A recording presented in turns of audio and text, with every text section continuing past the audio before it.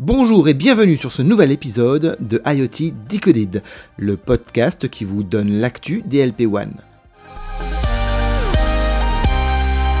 Ce mois-ci, une version spéciale Sigfox Connect, l'event annuel de Sigfox qui a eu lieu cette année à Singapour et qui a été riche en annonces, entre autres autour de l'Ultra Low Power, autour de l'Ultra Low Cost, mais aussi une annonce un peu surprise autour du réseau privé Sigfox, et puis des mises à jour sur la croissance de l'entreprise, sur Bubble et sur les satellites Hello. Un podcast un peu particulier cette fois, puisque la version anglaise sera différente de la version française, puisque dans la version anglaise, j'ai eu le plaisir de conduire une interview avec différents ambassadeurs, et donc je vous invite, en plus de cette version française, à vous diriger vers le podcast anglais, où vous pourrez apprendre d'autres choses sur ce qui s'est passé à Connect.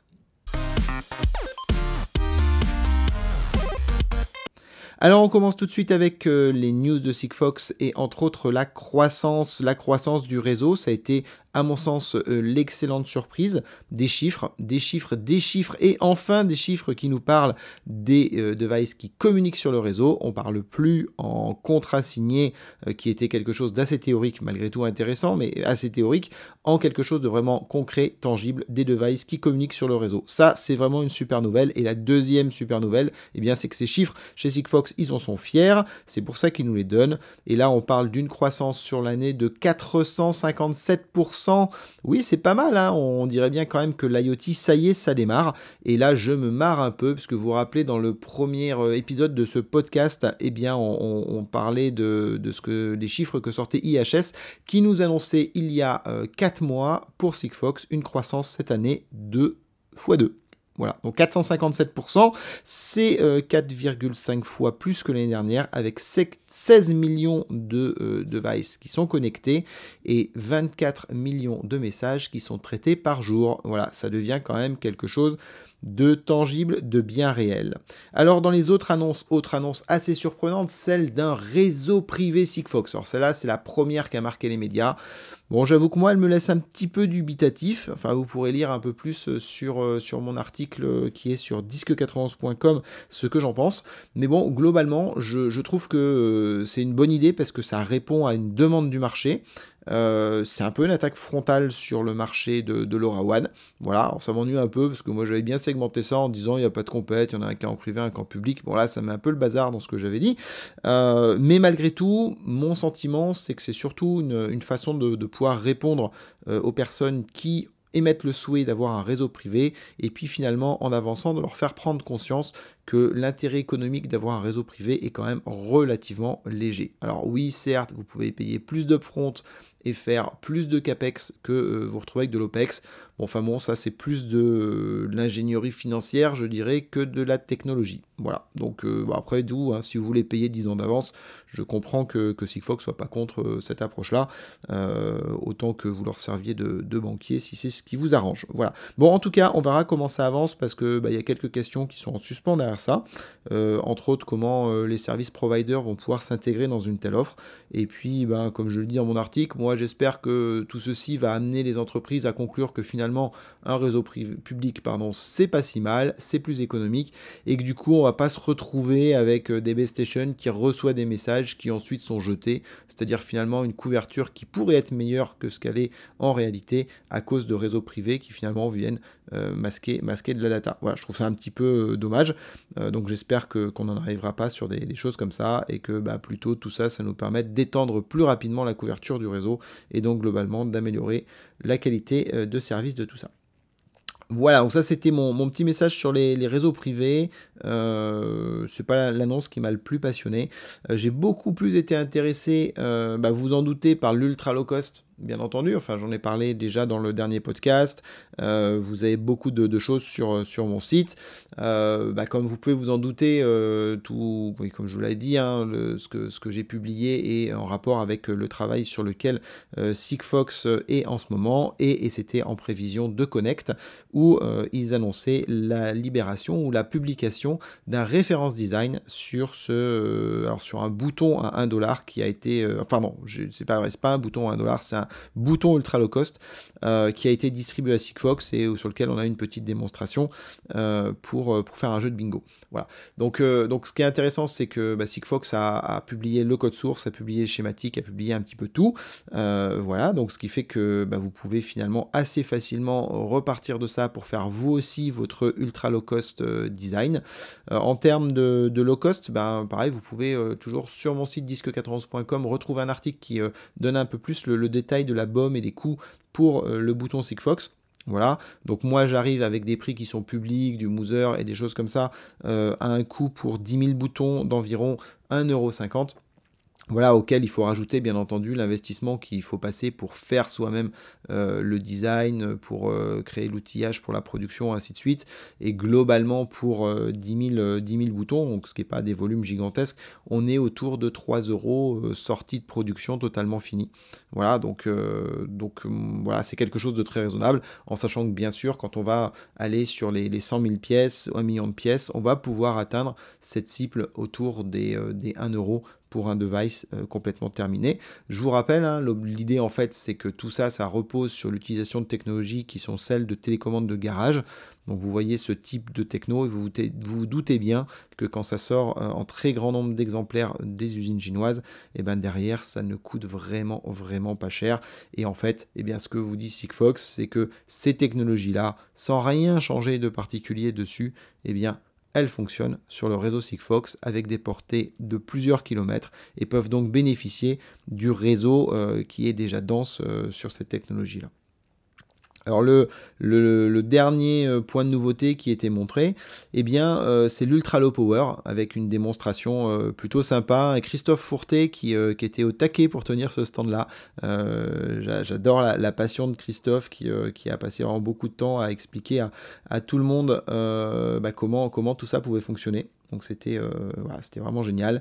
C'est du prototype, clairement, c'est pas une offre commerciale aujourd'hui, c'est une démonstration. L'idée c'est qu'il y ait des industriels qui s'intéressent à ça pour leurs besoins. Ce que dit Sigfox, il dit nous avons un réseau qui peut facilement être adapté, être prêt pour recevoir ce type d'objets, c'est-à-dire des objets en fait qui émettent avec une puissance très faible, on parle de microwatts, on parle de moins 20 dBm, et qui vont émettre un signal qui va pouvoir être reçu par les base stations Sigfox à une distance de plusieurs centaines de mètres. Voilà, on parle même de tests qui en plein champ ont permis d'avoir 2 km, donc ce qui est mais bon, on va dire que ça c'est un peu de l'ordre du record, mais en tout cas quelques centaines de mètres, ce qui fait que finalement ça s'applique très bien à un hangar, à un stock industriel sur lequel on va pouvoir faire remonter de la data par des objets.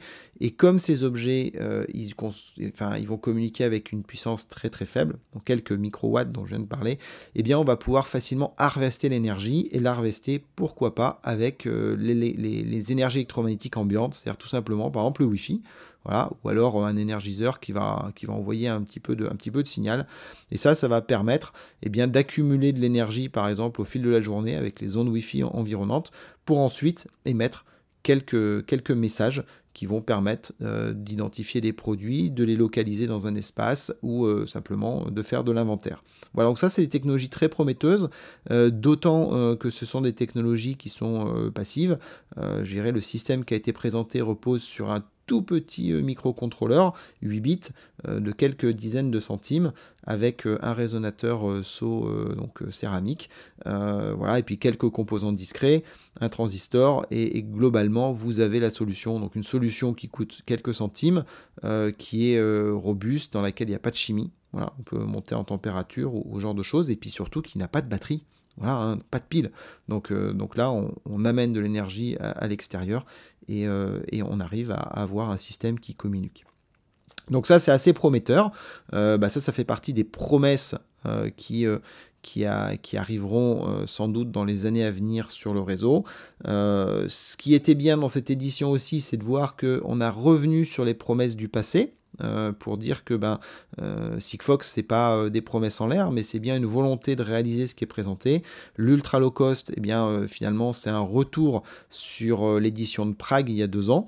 où Christophe faisait la démonstration sur scène d'une enveloppe que l'on ouvre et qui remonte un signal Sigfox. Eh bien ça, aujourd'hui, concrètement, c'est ce que l'on voit aujourd'hui avec l'Ultra Low Cost qui a été présenté, où le Rev Design a été libéré.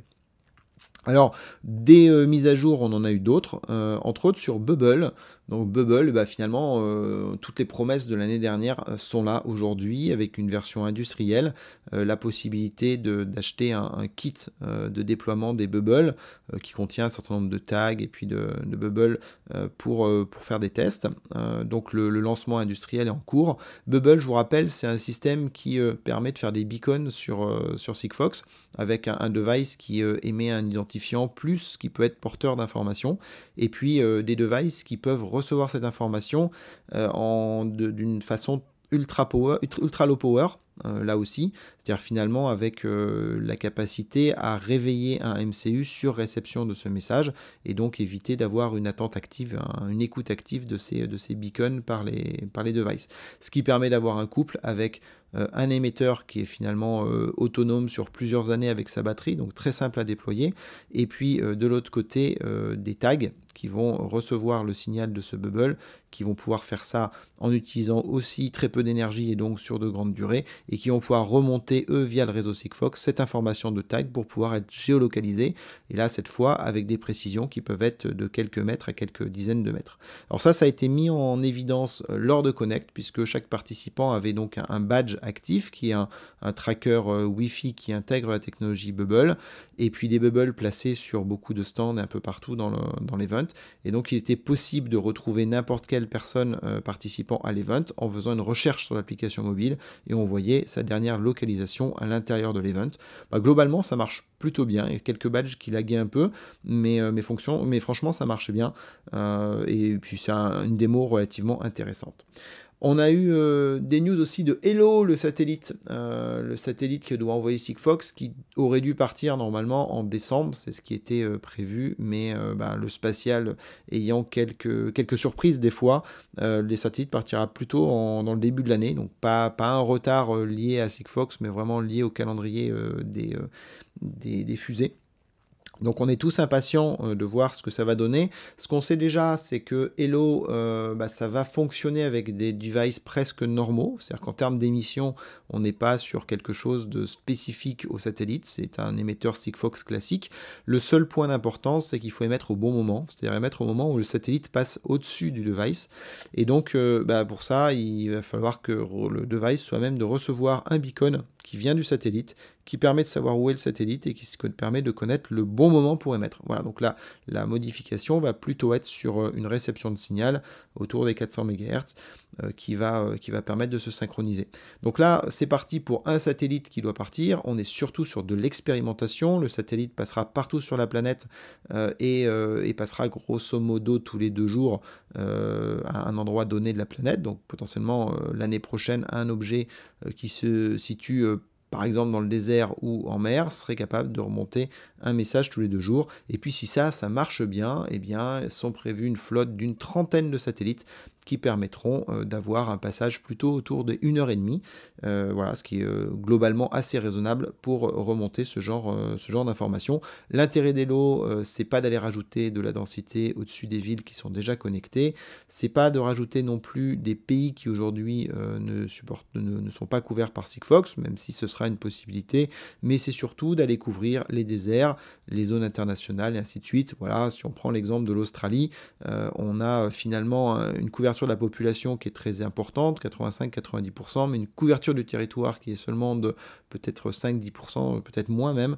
Eh bien, le satellite peut être un moyen pour amener de la connectivité sur tous ces espaces-là.